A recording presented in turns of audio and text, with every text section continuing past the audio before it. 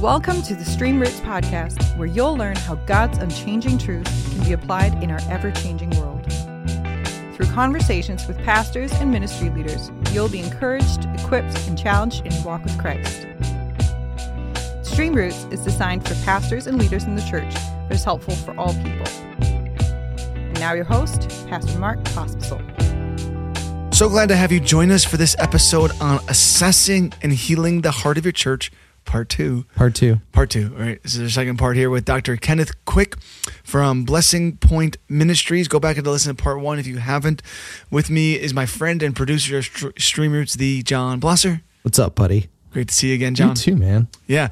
So before we jump into this discussion, I do want to read for us from God's Word, because we talked about assessing the spiritual health of your church a lot on the first part, but now we're going to talk about how God wants to heal, how the Holy Spirit helps heal our church, how Jesus gives us ointment and the things that we need. And I want to read for us from a famous passage in the book of Revelation chapter 3.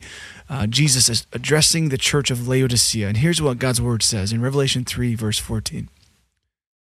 "And to the angel of the church in Laodicea write, the words of the Amen, the faithful and true witness, the beginning of God's creation. I know your works. You're neither cold nor hot. Would that you were either cold or hot. So because you are lukewarm and neither hot nor cold, I will spit you out of my mouth. For you say, I am rich. I've prospered. I need nothing. Not realizing that you are wretched, pitiable, poor, blind, and naked. I counsel you to buy from me gold refined by fire, so that you may be rich, and white garments, so that you may clothe yourself, and the shame of your nakedness may not be seen, and salve to anoint your eyes, so that you may see. Those whom I love I reprove and discipline, so be zealous and repent. Behold, I stand at the door and knock. If anyone hears my voice and opens the door, I will come into him and eat with him, and he with me. The one who conquers, I will grant him to sit with me on my throne, as I also conquered and sat down with my Father on his throne. He who has an ear, let him hear what the Spirit says to the churches." And this is God's Word. What a great passage, a famous passage from Revelation chapter 3 of assessing the health of that local church, not just of an individual, but of the whole church, and then Jesus giving them a clear way of how to experience the healing that he wants to bring to them by the power of the Spirit. And so, Dr. Quick, I want to come in here. In what ways does the Lord work to heal our local churches? You've been on the front lines of this. You experienced this. You've seen this. In what ways does God do that, does the work to heal our churches? It's interesting. One of the things that, again, when we first started this ministry, we didn't come in with kind of clarity about all these things. We were in a very real sense, flying by the seat of our pants. There was not anything written that we could kind of follow, and we just knew. I knew what I had done in my church in Toronto. I told you about 100 people. Let me unpack a little bit of that, and what I learned there just started me down a path of kind of that became what Blessing Point is now. But when we walked, I took our board, and as I was learning these things, and actually I learned them in the process of doing marriage and family therapy, kind of went through my own personal history, and did a kind of family tree, what is called in kind of family systems approach to marriage and family therapy called a genogram, which is an emotional family tree where you just look at the relationships of people going back multiple generations that help you understand kind of the patterns in your own life. And as I worked through that, I really saw Christ bring healing to a number of very broken things from my own background. And I don't know where I was when the thought struck me, but I do believe it was the Spirit of God that impressed this upon me, that it just came in the form of a question. Is this true at the church level? Because again, family systems, it's much more about the system, the whole family kind of operating as a whole rather than as individuals. Individuals, if there's a dysfunctional kind of family, an individual is caught up in that dysfunction and can't necessarily escape it.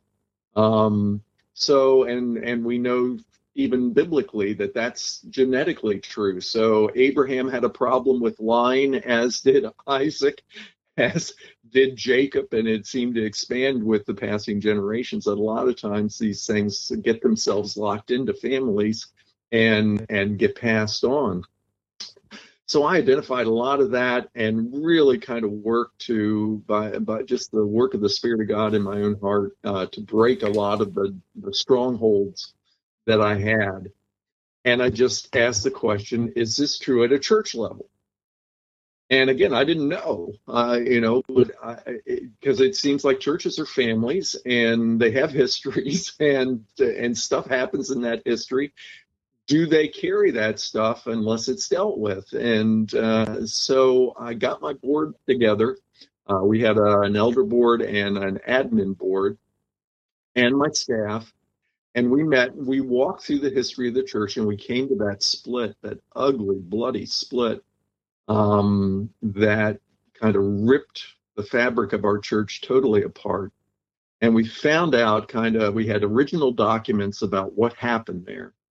And we told that story on the weekend where we were kind of walking through this, and found out that there were things that we really felt like we needed to address. The Spirit of God was just impressing upon us. We need to reconcile with these people that split off with us, not to get them back, but because this wound exists in the body of Christ. And our church was really responsible. In a sense, its leadership was responsible for inflicting that wound. And a lot of people left our church wounded. And so we need to do something about that. So we we went to the church that those 100 people went to, and a part of that 100 people was the whole church choir, save one woman. Our church, again, a church of 500, back in the time when choirs were a big thing, had a choir of about 45, 50 people. And 44 of them left. Wow. And went to this other church. There was just one woman left that stayed in the church. But just so you understand kind of how the church felt about this, the one Sunday, they're our choir.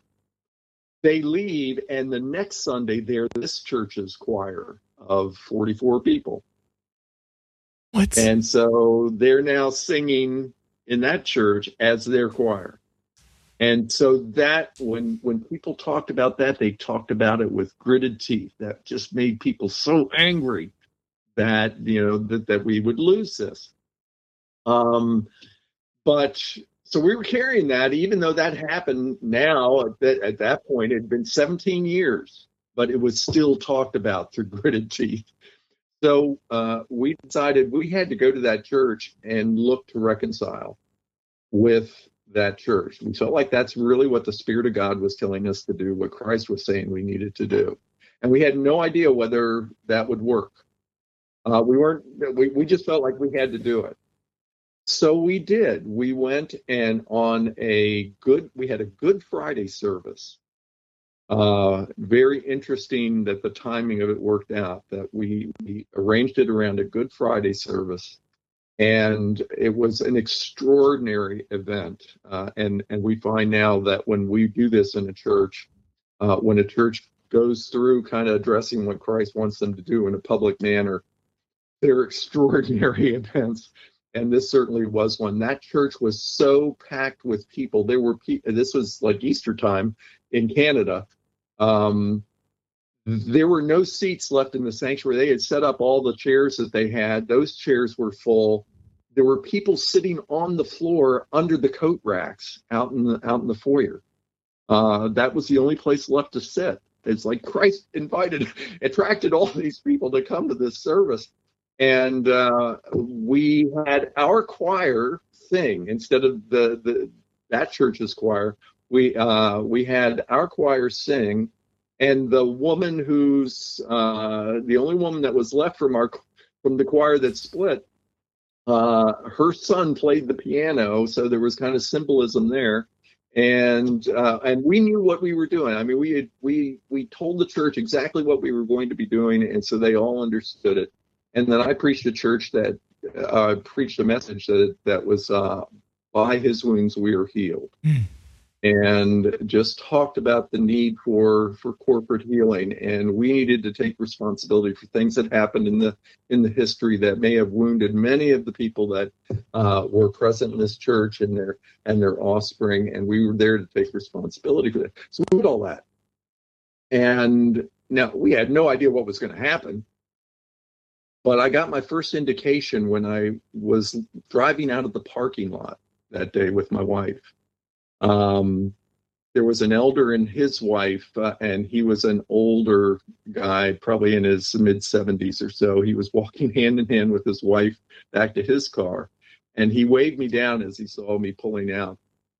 And so I rolled down my window, and he said, "Pastor," he says, "I got to tell you, we spoke to some people today that we hadn't spoken to in 17 years, and made things right." And we thought, wow, because they were some of the people who spoke through gritted teeth when they described Praise what God. happened. And so we came back to our church. Now you have to know kind of what our church was like. Our choir was a hotbed of hostile feelings, and I never understood it. It was like they used to sit back behind me, in the choir loft, and it was like they were daring people to enjoy worship. They just did not, if you look like you were enjoying yourself, you got glared at. And it was just an attitude that was so negative. All of a sudden, from the reconciliation service onward, like the choir transformed. Like filled with joy, and these people are smiling. It's like, what on earth happened that you would see this corporate response? The same thing happened with the Spirit in the church. It was like everything had been lifted off the church that they were carrying, and we had no idea this was going to happen. Now we were so beat up as staff that truly we couldn't function for close to a year, even after this event. So what our staff meetings comprised of was we'd come together and people would just report the things that they were seeing God do. Like we didn't have the strength to do anything, but they were watching God do things in all the levels of our church. And just God thing after God thing was occurring, all of which we felt like we weren't trying to produce. They were just happening. So we saw kind of the repercussions of what Christ can do when we do what we're supposed to do, the hard things, taking responsibility for wounding those people, and owning that, even though I wasn't present when that happened. That was like 2 pastors before, but I took responsibility for what had happened, for what pastors had done and how they had treated them. And certainly had what was part of our church's history. And the result was Christ cleansed our body. So it wasn't an individualistic, it impacted every individual, but it was a corporate cleansing as we repented of this stuff that had gone on. And the impact was an ongoing impact. Close to, I wouldn't call it a revival, I'd call it a renewal. We experienced a spiritual renewal that was ongoing. Again, when I left 3 years later to go teach at the seminary, it was still happening. So it was profound. Now, again, what we have learned is that when a church does this, we have seen this happen over and over and over again. And it doesn't matter how awful the history was. There was a church not too far from here that I did an interim pastorate in. And when they went through their history, when I took an interim took an interim even as a seminary prof. I'd do interim ministries. But I'd always say you have to agree to go through a healing the heart of the church process. That's the deal if you have me as an interim. And so churches gulp usually. Don't know what that means, but okay, if you say we got to do that, we'll do it.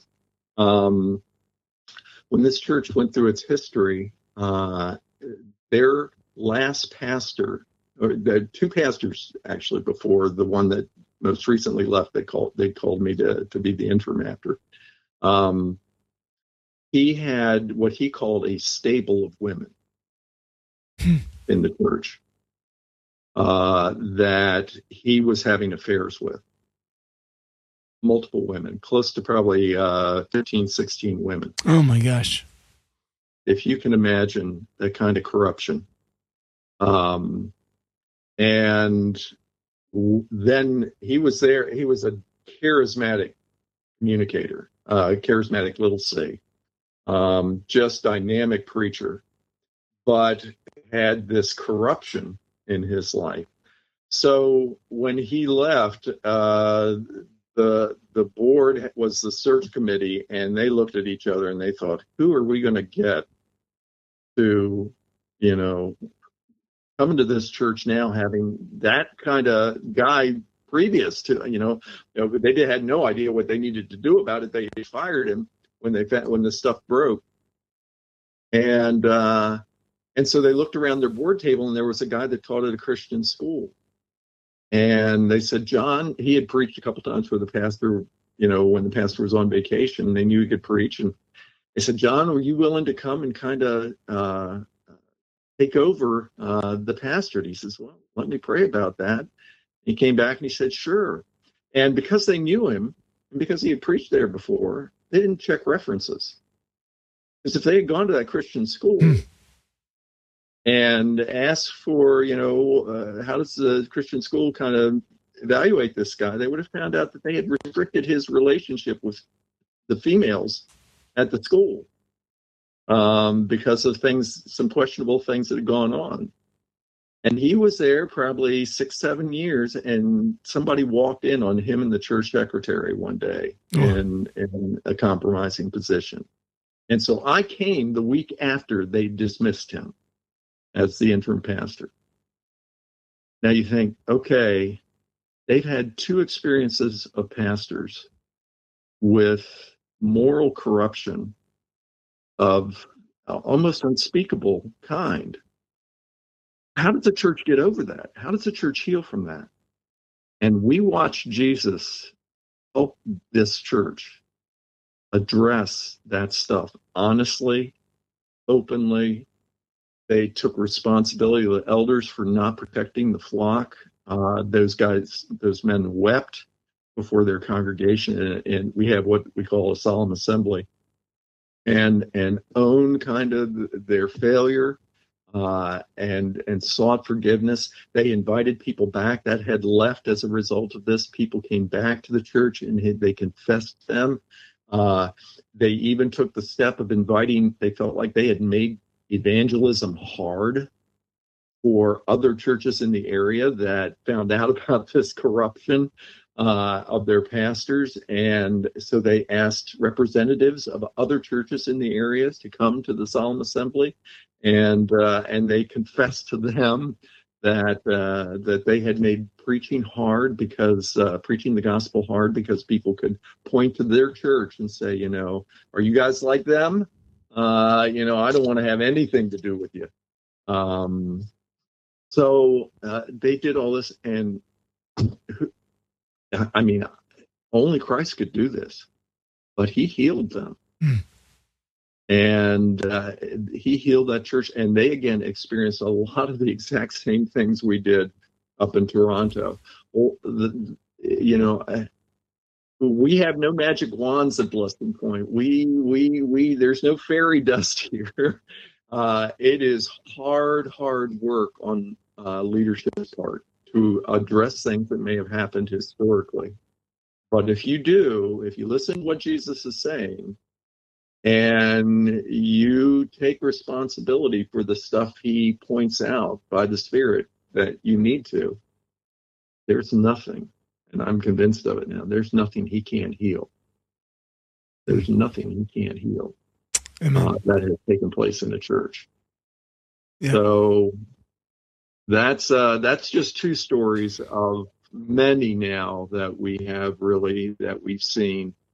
We have some of on the website, blessingpoint.org website. We have stories of ministry healing, a little section of the website, and you can read just some of the more significant stories of ministry healing. One's being made into a documentary. That's one that took place in Birmingham, Alabama, where that was a racial one. That again, just kind of stuff that happens in the South sometimes. But this was a church just down the street from the church that was bombed back in the civil rights era. And Dr. Martin Luther King was coming into town, and he was going to preach in that church, but because it had been bombed, he showed up with his kind of entourage at this church instead. And he was met at the door with deacons who were carrying guns and told he was not welcome in the church. And from that moment on, that church experienced all sorts of painful stuff, just decade after decade since then. Divisions of all kinds. And finally, just in the last probably 6-7 years, the leadership kind of recognized that we've had pain in our church for decades, and they went through the history and they found out these events that actually triggered all of it. They didn't have it before. That's usually the way it worked when you go through the history. You find a moment, what we call hinge moment, where a choice is made, a decision is made, an action is taken, that from that point on, the church is under corporate discipline. So I'll be quiet now and let you probably got a ton of questions, and I will let you kind of dig away at any post holes you want to dig. Yeah. So part of the healing process, you see this with churches, and we all need it. God's a redemptive God, so those are awesome stories. I love hearing that. But part of the healing process is going to have to be repentance, right? What I'm hearing you say, it's got to be the acknowledgement of that sin. There's got to be a repentance and a turning of that, and then you got to make restitution where you can make restitution in people's lives. It sounded like when he invited that other church after the choir and all that stuff. Just how God was working through that. Would you say that, right? Repentance and restitution would be the two big things there to help churches heal? Yeah, but you can't do it. What shall I say? Without a real good historical assessment of exactly what it is, and this is where the idea of the eighth letter is really critical. And the involvement of the body in it, where you go through the history to discern what Jesus is saying. You don't want to be repenting for stuff that Jesus isn't talking about. And a lot of times, people nowadays often think, what possible good could come from digging up some of that old, ugly stuff. They just think that all this is going to do, there's just no good that's going to come from doing it. And so it takes courage on the part of leaders to actually want to find out what has happened in our history, and is there something that Jesus has had us under discipline for that we got to find out what we have to do to make it right. And again, you don't want to be guessing about that. You want to have clarity about that. And that's where we think that the Spirit has been provided to help. But he speaks through all the gifts. And so it's not just one person's gift, and it's not even through a small group's gifts. We believe it's through the body's gifts of people who are wanting to give input. Not everybody will come, but when we do a church, we usually get a third to a half of the people who will show up for the retreat where we walk through the history. And when we come to a painful moment, we get everyone to share what their spiritual gift is prompting them to give input on. And not everybody speaks, but the people who speak usually are giving dramatic information. I'll give you another really quick story. How much time we have? We got time. Okay. Another really quick story. Just how this works. There was a church in Puxatawney, Pennsylvania. Groundhog Day fame. And we we deal with retreat on a Friday night and all day Saturday. And we were at the end of kind of the early era of this church, which had been in existence for close to 100 years. But they were talking about the move that their church had made. They had had a conflict with a pastor over this move. They had hired this guy because he had a background in construction engineering before the Lord called him to ministry. So they wanted him to kind of help build the new church. And but they had issues with their previous pastor that they had not reconciled. And so that was brought into their relationship with this guy, and they gave him a horrible time. But one of the things that, as they built this new building, they had done perk tests and everything about the water level in the church and everything, that once they got this building really kind of built up and moved into it, there was seeping on one of the basement walls that mildewed and stank. It just smelled really bad. And so anytime these guys were, and they were really angry at this pastor who they thought had tried to cut a corner and not either, made sure that the bricks or the concrete was tarred and waterproofed and everything. And he says, no, I did all that stuff, but it didn't matter because this thing continued to stink. Anytime they walked in the basement, they smelled this stuff. For years, so they had this basement stink. So they're telling this story on Friday night. And one of the things we encourage churches to do is to have their teenagers come and witness this event, this historical retreat, because they're going to see the church operate in ways that will actually make a lot of biblical sense to them. They think, if they've ever been to a regular church business meeting, they go, is God in this? But when they do these historical retreats, they find that the Spirit of God is working in a very powerful way. And again, we don't make that happen. That's just the Spirit of God doing what the Spirit of God does. And we facilitate. So we're there and we're saying, okay, we've learned, kind of as facilitators, that when you have something like that mildew, and every time they walk down in the basement, they're smelling this stuff, and every time they smell it, they're getting angry. That's symbolic. That's the kind of thing that Jesus does to get a point across. So we stop. When we hear a story like that, we stop and we say, okay, what is Christ telling you all through that? If we just assume that, he could have stopped that at any point, that mildew at any point, and he didn't, what would he be speaking to you about through that? And so they spent a half hour and they went around. Everybody was kind of, I think it's this, I think it's that. And one of the things we learned to listen for is what we call resonance. Resonance is where the body responds kind of together. Oh, that's it. And that's one of the things we really look for to kind of affirm that this is Jesus speaking. We look for that kind of corporate,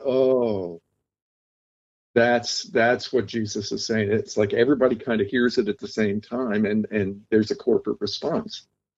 So they went around for half an hour, people pausing things, that there's absolutely no resonance. And people are getting frustrated. I mean, and we're accustomed to that too. There are moments of frustration that people can't kind of get to what Christ is saying. So they're getting more and more frustrated. And finally, I see in the back, there are probably about 40 people in the room and a whole group of teenagers. And there's this one teenage girl that's sitting next to her mom, and I see her kind of put her hand over her mouth and whisper to her mom. At which point her mom stands up and said, "My daughter just thinks she heard from the Spirit what this was about." And when she shared it, it was like there was a corporate, it's like this intake of breath in the whole room. Everybody kind of, like, that's it. This is what Jesus is saying. And so Jesus, just like, and again, you just need to see what we have seen. This is just like Jesus would do it to a church that kind of is, thinking that the men are in control and they're the ones that get the message and only they are the ones that, they're the only ones that can hear from Christ. So he gives the message to a ninth grade teenage girl. And that's what they needed to hear. As soon as she said it, I think Jesus is saying this to us. And the mother announced it. It was like everyone knew that was it. Now, again, we don't make that stuff happen. But when we witness it, we think, oh my goodness, this is so clearly the way Christ would handle this. Try and teach this church, how he made them to work. And so that really unlocked the rest of the weekend for them. Like, once they understood what that was about and how that was a symbolic discipline of Christ, that what they were doing was stinking up the place, they knew then what they had to do to make things right.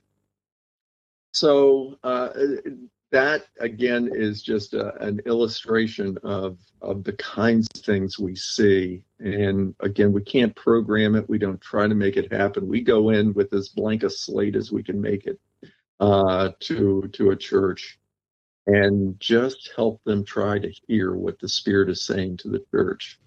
And it's amazing what happens when they do that. Awesome. Yeah, God is a healer. He's a redeemer. He wants to work this out wherever our churches are, wherever we're at, whether we're a leader, pastor, a member, a ministry leader, whatever it is. It's a corporate thing. We're the body of Christ. So, Dr. Quick, I want to thank you again for your time and insight here. We'll have the resources you highlighted last week on our show notes as well for this week. But again, Blessing Point Ministry he's a consultant for Blessing Point Ministries. You can learn more there. Highly recommend doing the church scan assessment. It takes 10 minutes, which is not much time at all. And not much time at all. Really insightful, and you never know what God can do through that. So I want to sign off here. Stream Roots is a production of Barnabas Ministries. You can learn more at barnabasministriesmi.org. If you find this podcast helpful, we encourage you to leave a review or rate it or subscribe and even tell a friend. It allows us to get God's word out to more and more people, and we would be grateful if you did. We release an episode every Monday morning. Stream Roots, drawing deep from the living water of God's word.